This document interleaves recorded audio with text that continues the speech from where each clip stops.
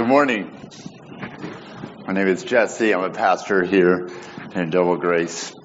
If you have your Bibles, I invite you to turn to 1 Peter chapter 3. 1 Peter chapter 3, we're in the midst of a series, Grace for the Exile. And this morning we're looking at chapter 3, verses 1 through 7. Last month's New Yorker published an article entitled, Why We Need to Talk About Marriage. Why We Need to Talk About Marriage. In the teaser, it said, it's an institution that informs the tax code and the disposition of wealth. What could it be at its best? It's an excellent question. What could marriage be at its best? What is it meant to be? A British scholar, Deborah Baum, remarks that marriage is a formal relation that could arguably lay claim to being the world's most enduring and universal relationship. Most enduring and universal. Have you considered the weight of that? The historicity of marriage. Why is that? Why did the 16th and 17th century explorers, the 18th and 19th century colonialists, and then the 20th century anthropologists, they found marriage everywhere across the globe. Historians, marriage in every society. It seems like marriage is basic to our humanity. And evolutionary theory can't really account for this remarkable consistency of monogamous, heterosexual marriage. Is there a ring in my voice? I feel very ringy. What do I need to do? You guys fixed it? Great. So Christians believe that marriage is not just a union of convenience. We don't just make it up. It's not an evolutionary paradigm construction. But we actually believe that marriage originated in the mind of God. How else could this very strange phenomenon called marriage, this woman and man, the two becoming one, how else could it be unless God dreamed it up? And so if we're going to understand what marriage is, if we're going to talk about marriage, as the New Yorker invites us to, we need to consider it from its divine institution. So let's look at God's word today. This is 1 Peter chapter 3, verse 1. You can look on in your bulletins. Likewise, wives, be subject to your own husbands, so that even if some do not obey the word, they may be won without a word by the conduct of their wives, when they see your respectful and pure conduct. Do not let your adorning be external, the braiding of hair and the putting on of gold jewelry or the clothing you wear, but let your adorning be the hidden person of the heart, with the imperishable beauty of a gentle and quiet spirit, which in God's sight is very precious. For this is how the holy women who hoped in God used to adorn themselves, by submitting to their own husbands, as Sarah obeyed Abraham, calling him Lord. And you are her children, if you do good and do not fear anything that is frightening. Likewise, husbands, live with your wives in an understanding way, showing honor to the woman as the weaker vessel, since they are heirs with you of the grace of life, so that your prayers may not be hindered. Would you pray with me? Father in heaven, we come to you and we ask your grace upon this word. Thank you that you speak to us, that you love to speak to us, that you want us to know you, and that you give us this word about marriage. Lord, would we see the beauty and grace that you've given us in this? In Christ's name, amen. Before I get to our first point, a preface about God in Scripture. Our God, just as we confess this morning, is gracious and merciful, kind and gentle. Jesus calls his yoke easy and light, not burdensome. And actually his word lays out that burdenless way. This is a way of life, way of freedom. So if you can imagine an Olympian runner who's running a race with wearing galoshes, baggy jeans on, a heavy ski coat, and a military backpack. Can you imagine all that? That's not what Scripture does. What Scripture does is takes the baggage off. And it gives us the proper equipment so we can run free, unhindered. That's what Scripture is. And so when we come to Scripture, even a passage like this that I know is hard for many of us to read, that is nevertheless true. I believe that this passage is freeing and gracious and merciful. This is God's freeing to us. We come, I know from many responses to this passage, some of you might say, see, the Bible really is oppressive. I knew it. Some use it like ammo to judge others' marriage or to judge their spouse, to prove your own righteousness. Others fear for how this passage could be used to abuse. Right? And now out of the gate, let me say that if you have been abused, or if you're close to anyone who has been abused, that the Bible, in no uncertain terms, condemns abuse. And in fact, reserves the harshest judgment for abuse. The abuse of power is something that God calls out time and time again. So you can use this passage to justify your abuse, but it is not what the passage intends. And there is a steep judgment for that. But for our text today, let me say, don't be hasty, okay? In the words of Inigo Montoya, I do not think this means what you think it means, okay? I want you to have a little bit of openness in what this passage might say. So, let's, one more preface, and then we'll jump in. Hey, you single people, don't tune out. Don't tune out. All of God's word is for everyone. Okay, someday you might marry, you don't know. Second of all, your married friends need your advice. You know, in the Christian community, it is not our experience that gives us the credentials to speak into people's lives. It's the Word of God. It's our love for them. And so we need to build a community here at IGC where married people are friends of single people, and they need each other. There are certain idols that married people have, like kids, family. And there are certain idols that single and childless couples have, like free time. Tons of free time, right? And I know a lot of you are using your free time very, very wisely. But we need, friends, what I'm saying is that we need each other.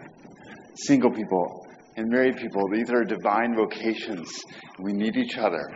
So don't tune out, single people. And finally, marriage is actually about something else.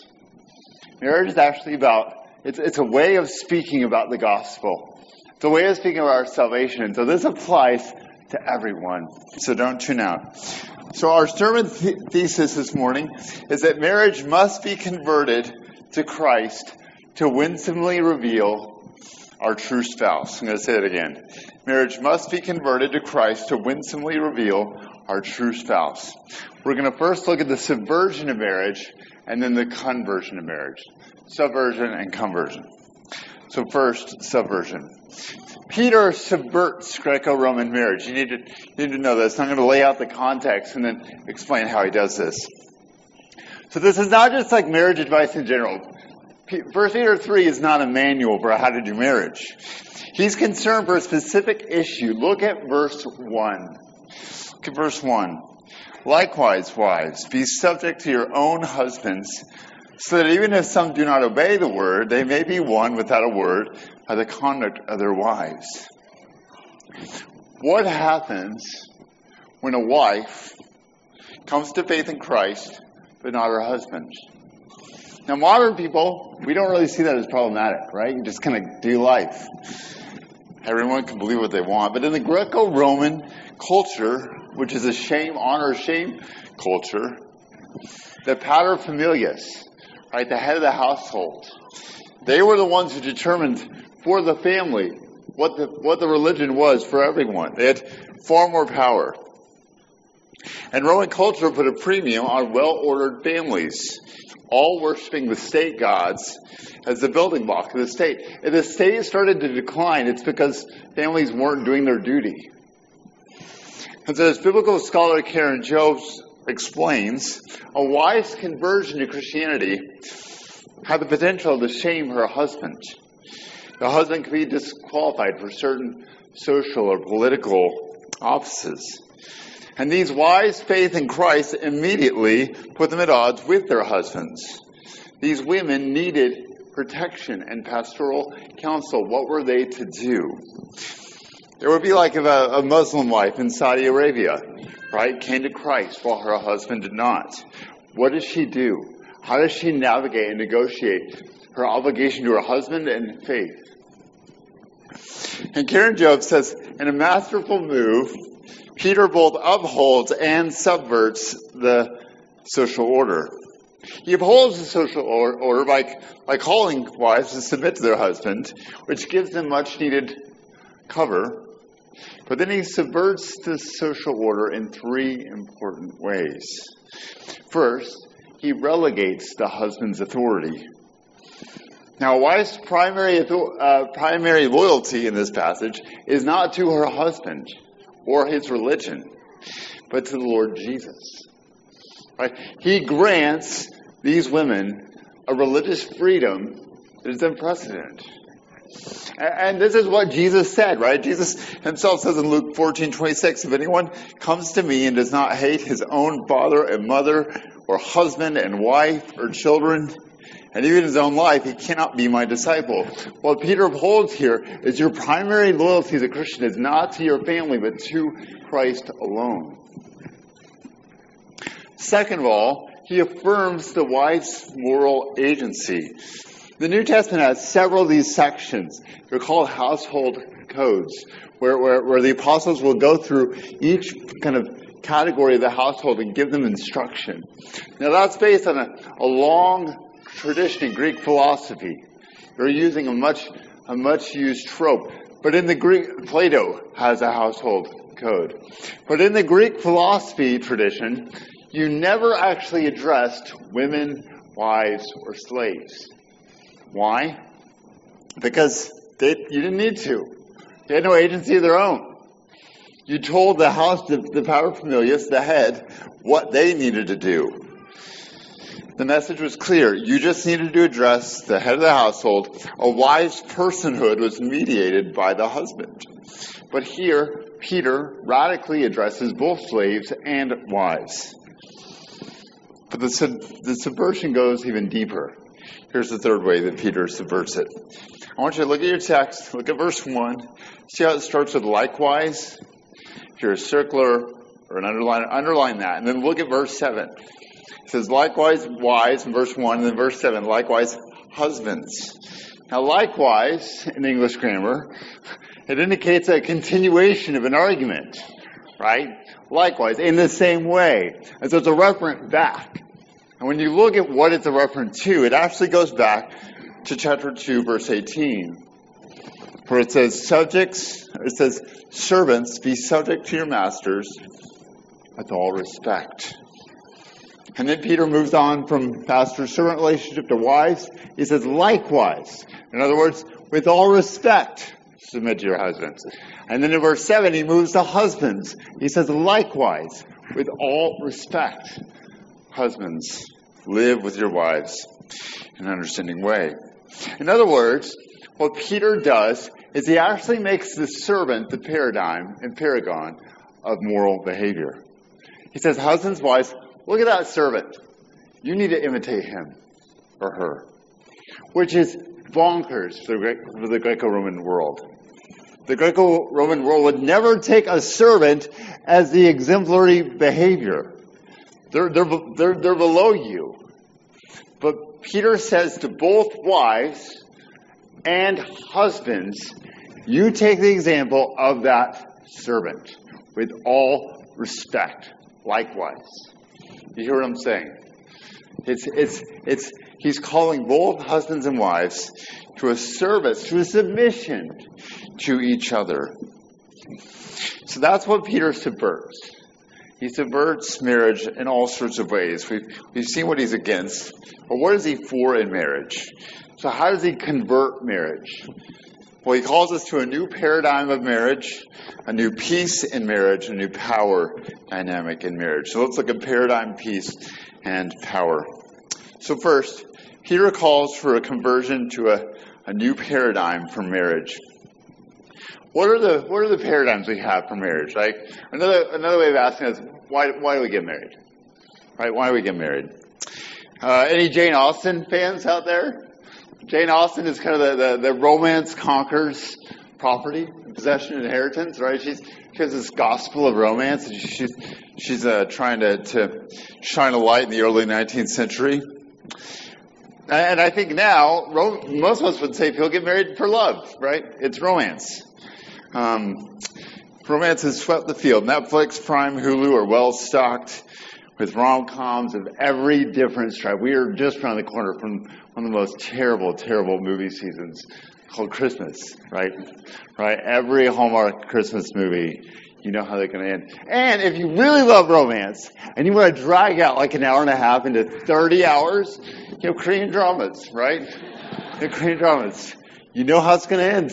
You do. They're going to end up together. I promise. There's this gospel of romance. We love it. We love it. Ernest Becker, a cultural anthropologist back in the 60s, actually,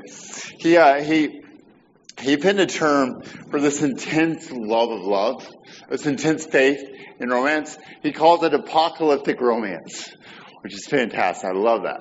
Apocalyptic romance. Romance provides transcendence. Right? The stars align on the lover's first glance. You can hear it in Jason Isbell's, right? If we were vampires, the desire for an immortal love. The rom-com ends with a kiss, the wedding. But it has little to say, little vision for after that, right? What happens next? What happens when they wake up in the honeymoon, you smell. What do I do with that? So it's not particularly surprising that even as apocalyptic romance has taken the field, we have all this faith in romance, at the same time, the divorce rate has gone up, right? We are simultaneously more allured by marriage, putting more on it, as well as disillusioned with the institution. It's this deep irony. If marriage is really just about the sparks are dangerous, and they start fires. The key, though, to Peter's paradigm for marriage is in verse 1. Right? He says, wives, submit to your husbands. Why? So that they may be won without a word by the conduct of their wives. The paradigm is what he's saying. He's saying, wives, I want you to love your husbands and submit to them, to be such a good wife that actually shows the beauty and the truth of the gospel of Jesus Christ, that they might see you and say, that is beautiful. I want what you have.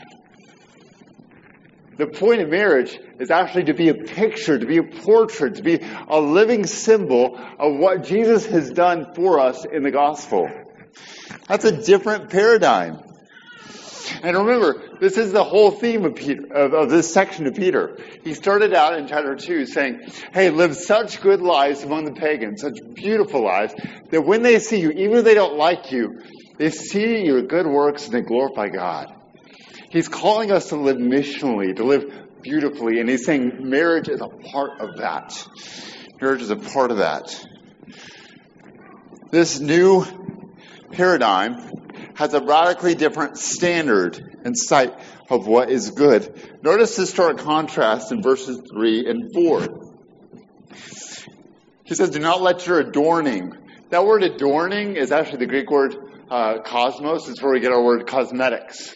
Okay, let your cosmetics, not the eternal, the braiding of hair and putting on of gold jewelry or the clothing you wear, but let your adorning, your cosmetics, your beauty, be the hidden person of the heart with the imperishable beauty of a gentle and quiet spirit. Now here's the line. Which in God's sight is very precious. Right? The human eye sees one thing about marriage. Right? We assume, we presume. And Peter says, no. It's not what you see, it's what God sees. These are the standards of what marriage is. This is the paradigm. It's not our paradigm, it's God's paradigm that matters. And this should be a warning to us, right? In our media-saturated world, we are bombarded with the wrong standards of beauty, the wrong standards of marriage. And that gets to us. That gets to us. Your sense of God's sight goes bad, and you end up bought into deceptive paradigms of beauty and marriage. Proverbs 31, it's actually, I think it's the penultimate verse, right? Proverbs ends with this warning: charm is deceitful and beauty is vain, but a woman who fears the Lord is to be praised. Hey, beauty is good, but it's dangerous because it can deceive you. But what matters is the heart, what the Lord sees. So, but I don't want you to forget this larger paradigm of marriage. Remember, Peter said, look to the servant, husbands and wives. This is the paradigm of marriage. Is actually one of service and submission. And that applies to both husbands and wives. And a bit of gender bending, right? Peter lays out the example of Christ right before this in chapter 2. He says, this is what Christ did. And then he goes right into wives and says, wives, submit just like Christ did. Hey, women, take a man's example. The Lord Jesus. Lord Jesus. He is the paradigm. And this is an alien paradigm to the reigning paradigm of romance and marriage, right? Modern people get married for self-fulfillment or self-realization. Like, I want a wife or I want a husband. I want this life. I've got this dream that this is gonna be my life. Marriage is about me, my needs. Jerry Maguire, right? You complete me. There's a beauty to that, but there's also a dark side, right? If you complete me, this marriage is about me, right? I need you to serve me. You hear that orientation? If this marriage ceases to serve my needs, then marriage is discardable.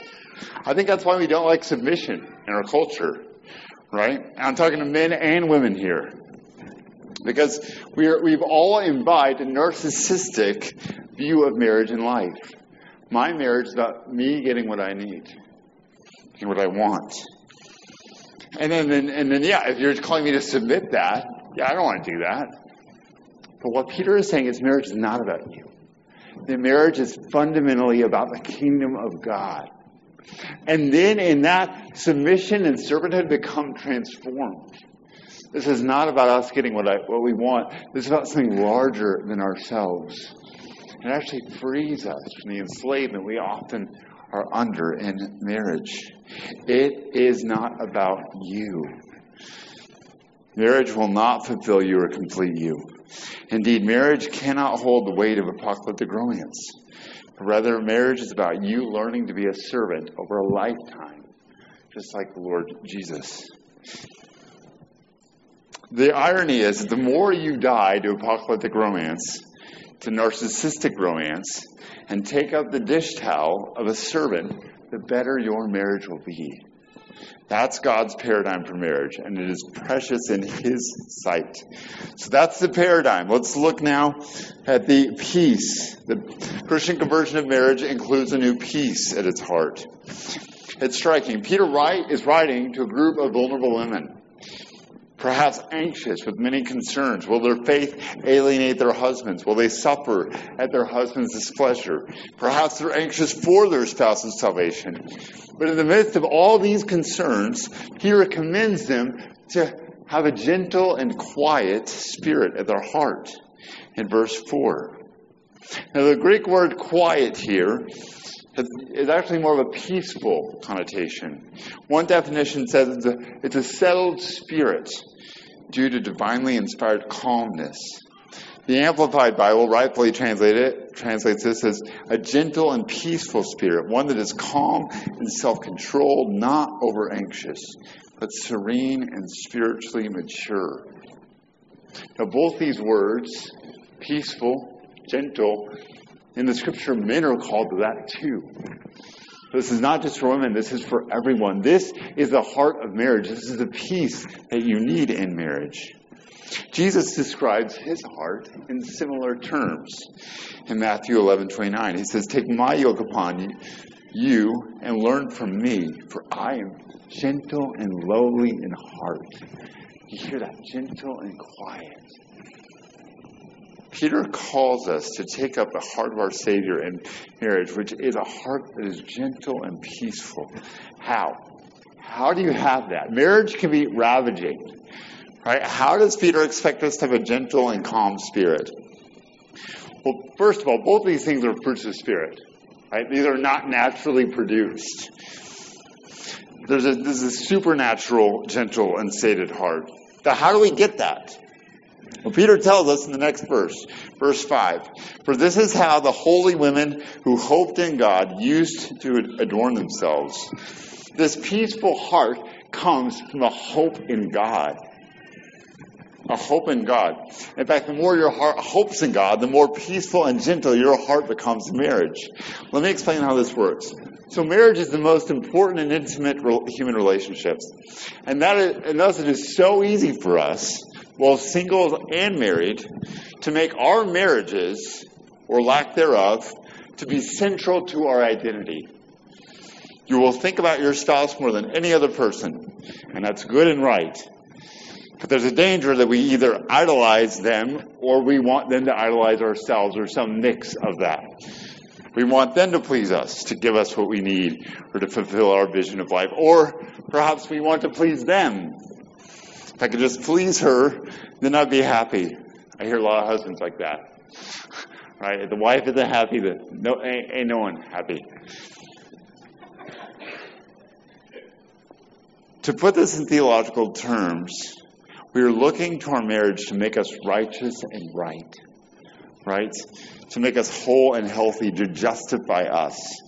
Marriage or our spouse has become our hope, and the fruit of that is not peace, but insecurity. But if our hope is in God, if our righteousness is in Jesus and not my marriage or my experience of marriage, if I know that marriage will not save me, then I can actually have a peaceful heart. Peter says that this peace is imperishable. It does not fade, even when, not if, our spouse hurts us. Here's the reality. You're going to hurt your spouse, and they're going to hurt you. In dismal ways. You might say, how can I submit and serve my spouse, have peace in my heart, if my spouse is untrustworthy?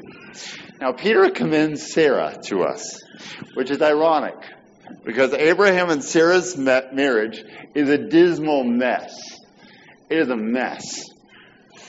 What's prominent in the story is not Sarah's submission, but Abraham's submission. Abraham submits to Sarah's urging him to sleep with another woman. And he goes along with it. She pimps her husband out to her servants. But Sarah does not have the monopoly on bad choices. Not once, but twice, Abraham gives his wife as a trophy wife to a man of power to save himself. And Sarah submits. Both times, though, the Lord supernaturally intervenes to protect her from being touched. The Lord protects Sarah in the midst of this, sending plagues and dreams on the king. So what's the point here? What's the point? First of all, the patriarchs' family lives are they're terrible. That's how not to live. Don't read Genesis in a way that you're trying to imitate your life. Okay? But even when our spouse hurts us, right? Abraham sets his wife up. He betrays her for his own good, his own safety. But Peter says, listen, Sarah trusted God because God would protect her, even when her husband did not. And the same is true of us. And second of all, I actually think that Peter shows us the truth of justification, right? Despite Abraham and Sarah's very real sins and terrible marriage, the gospel of Jesus Christ has transformed the memory of this marriage so that only the good and beautiful survives. Wouldn't that be beautiful of us? So that is the peace of marriage. We can have peace even when our spouse is untrustworthy. Now let's finally, we're going to look at the new power dynamic. The Christian conversion of marriage has a new power dynamic. Verse 7, husbands, live with your wife in an understanding way, showing honor to the woman as the weaker vessel. There's a little book by Austrian social critic Ivan Illich called Gender, that if you're interested in this, it's a brilliant book. It's really poorly written, but it's brilliant. But he explains how industrialism and modern technology have rendered gender, or what we sexuality, to be an irrelevant reality to us, right? But in the ancient world, men and women did not and could not do the same jobs physiologically. They didn't. Especially in the Greco-Roman world, the strength of men was on clear display everywhere. Men did physically demanding labor of building houses, cities, roads. Women didn't do that. Men husbanded animals, agricultural production. They did the fishing. They did the policing and the soldiering. And women did not. So human strength was, like masculine strength was everywhere in view. Weaker vessels, then, as Peter refers, are almost certainly refer to the relative physical weakness of women, which undeniably contributed to a general weakness in cultural and political power. But before you get offended, though, maybe you're not offended. I'm physically weak. I'm a weaker vessel. Weakness was not to be exploited or shameful as it was typical of the Romans. Because in the scriptures, the way that God treats weakness is actually with special care and protection. Honor. He says to the husbands, live with your wives in an understanding way or a considerate way, showing honor to them. There's a Nietzschean impulse in our society to despise weakness, but that is not the Lord's way. Rather, he everywhere calls his people to honor weakness. In Paul's teaching on the body of Christ, he says, the parts of the body that seem to be weaker are indispensable. And on those parts of the body that we think less honorable, we bestow the greater honor. It's an upside-down power dynamic that Peter is laying out for us here. We honor the weak. Christ was weak. He was crucified in weakness. And to be weak, to admit weakness, is to be like Christ. And there's no greater honor for weakness than to be like Christ. So where are we? If we're going to tally up the algebra here, we have husbands, wives, who stands where? What's the calculus here? Who wins? Who's on top? I don't know if you noticed this, but we live in a moment that's fixated on power. Right? Fixated on power. And it's slipped into the church. Church historian Carl Trueman notes that discussions on gender, especially in conservative Christian circles, sound like those in the academy. Like Derrida and Foucault, obsessed with power.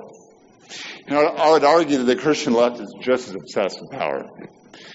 And all these accounts have far too simple an account of power that fall dismally short both of reality and the biblical account. Let me summarize Peter's power dynamics up to this point. He says, wives are to be subject to husbands, yes, and it's couched as an evangelistic strategy. But how much more should they submit to their husbands, who are themselves submitted to Christ? But husbands are to honor their wives who are weaker. So we have honor and we have submission. But remember, the servant who submits to his master, with all respect, is the model for both husband and wife. And Peter has earlier called all Christians to submission. And then Peter ends the passage with another flattening impulse. Look at verse 7, the end of it. He says, show honor to women, since they are heirs with you the grace of life. He's saying at the foot of the cross, spouses are equals. Both husband and wife suffer from sin and self. They both need salvation. They both need grace, the unmerited favor of God.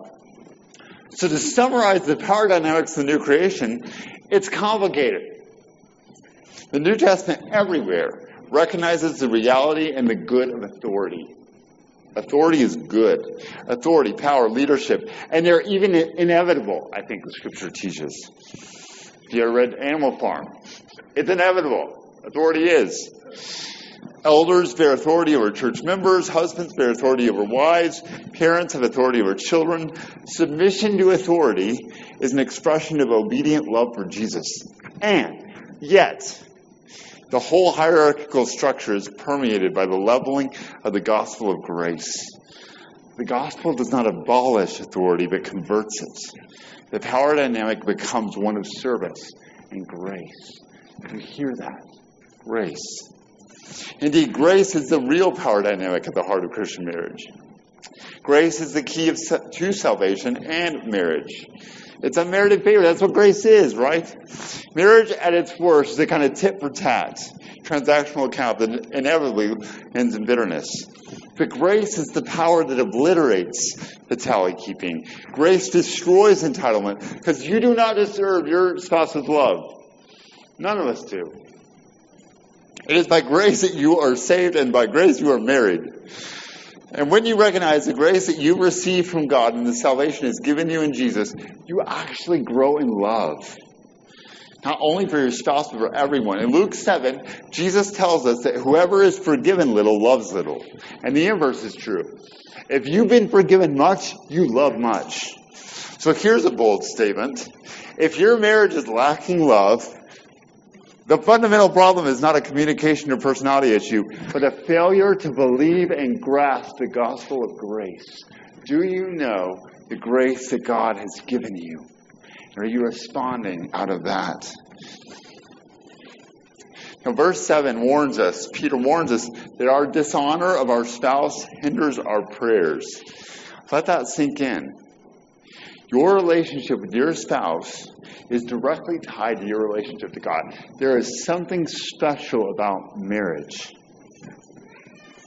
If you mistreat or dishonor your spouse, Peter says, your prayers are hindered, impeded, blocked off. That's especially true of abuse. But what is this something special in marriage? Why is it special? Because it's wrapped up in our salvation. Because marriage is the metaphor for our salvation. This is the truth in apocalyptic romance. Our culture knows somehow that love is to save them, but they've misidentified what that love is. The truth of apocalyptic romance is that there is a love that will save you, but it is the Lord Jesus, not another human person. Marriage is one of the most profound pictures of God's unconditional, faithful, self-sacrificing love for his people. And marriage symbolizes the Lord Jesus' marriage to us. So how can we summarize this passage? Don't you see that every one of these commands, both the husbands and wives, are actually about how Jesus treats us? This is your spouse. If you are in the Lord Jesus, this is your spouse. He treats us all with respect, like that of a servant. He does not coerce us, but he wins us over with his beautiful and pure conduct. His beauty is not external, but proved by his sacrificial love for us. His heart towards us is gentle and quiet, peaceful. He's a better husband than Abraham. He does not sell us out for his own protection. Rather, he suffers for our foolishness. We hurt and harm him, and yet he keeps moving towards us, opening his heart and his life to us. He is the husband who honors completely. He does not exploit or despise our weakness, but he knows us. He covers over our weakness and protects us. Do you see your true spouse? This is the Lord Jesus and how he relates to you if you're in him. It is his grace that will empower you to live in your marriage or in your singleness. I want to end with some brief application and then conclude with the story. First application. Husbands, pursue your wives. There could be, I'm sure, abuse in this room. I'm sure of it by the statistics. But yet, do you know how many more complaints there are of women about their husbands who do not lead spiritually, of passivity? So much more. So husbands, lead your wives. The word it says here, it says live with your wives in an understanding way. It literally means according to knowledge. Know your wives, pursue her. Another translation says be considerate of her. Think of her. Now, if you're anything like me, you have a lot of limitations. I actually think I'm the weaker sex when it comes to intellectually. But thinking ahead, considering your wife, planning a date night. Don't let her do that. You do that. And by the way, I actually debated on whether to say have a date night. It's not a bad idea. It presumes a certain socioeconomic status, and I don't like that. You can actually pursue each other and know each other without spending money. I promise. I promise you can do that. The point is, though, to know her, to pursue her, to consider her. And it's actually ambiguous here, so your prayers may not be hindered. It's ambiguous whether he's saying, husbands, you're independent prayer life, or actually your husband-wife prayer life. One of the ways that we grow in marriage is we pray together. We pray together. If you're not praying together in your marriage, then you're not going to grow. I know it's weird. It's really weird. For some weird reason, praying with your spouse is one of the strangest things you could do. But it is good and beautiful, and it's a way that you grow together. Pursue each other. And why? This has to do with you too. There are many of us. It's so easy in our culture to begin to idolize our kids, right? Our kids at the expense of our marriage. The Bible says that there's a priority. Your kids need to see you putting them to bed so that you guys can have time to connect. That is good for your kids to know that they are in second place to your marriage. It is good. All right, now an illustration to end. What Peter is saying is, I want your marriage to be a beautiful, beautiful vision of the gospel. What could this look like? In 1990, Robertson McQuilkin was at the top of his career. The president of Columbia Bible College and Seminary had a worldwide ministry. He had doubled enrollment, founded radio stations, authored books, traveled the world preaching. But he gave it all up in 1990 to minister to his wife, Muriel, who was diagnosed with Alzheimer's. Trusted longtime friends said, don't resign. They encouraged him to put his wife in an institution, right? Give her good care, and then you can keep your ministry going. How many sermons would he not preach because he was helping his wife brush her teeth? He was failing his God-given potential, becoming a full-time servant to his wife. But he resigned, and his resignation speech went as viral as you could in the 1990s. He explained, quote, Muriel seems to be almost happy when with me, and almost never happy when not with me. It's not only that I promise in sickness and in health, till death do us part, and I'm a man of my word, but as I've said, it is the only fair thing. She sacrificed for me for 40 years to make my life possible. So if I cared for her for 40 years, I'd still be in debt. However, there's much more. It's not that I have to, it's that I get to. I love her very deeply. She is a delight, and it is a great honor to care for such a wonderful person. This love story between Robertson and his wife, it went viral. It became a national story. Why? Because it was good and true and beautiful. In that act of submission to his wife, to his vows to his wife, Robertson, it looked like he was enslaving himself, like he's never going to reach his potential. And yet, friends, in that act of sacrifice, he gained freedom from the metrics of success. In his service to his wife, he was freed from his enslavement to himself, and he actually became more like Jesus. And that's what it means. That's what it means to be a Christian and to be married. That is marriage at its best. Let's pray. Father in heaven, Lord, I pray for the marriages in this room. Oh, Lord, we need your help. Thank you that we are heirs to the grace of life. We need your grace poured out into our marriages, Lord. And would you be with those single people, Father? Thank you that you are their spouse. Lord, would you care for them in such a profound and intimate way? And Father, would you make us a church, oh Lord, that is your bride, beautiful and quiet heart. We pray this in Christ's name.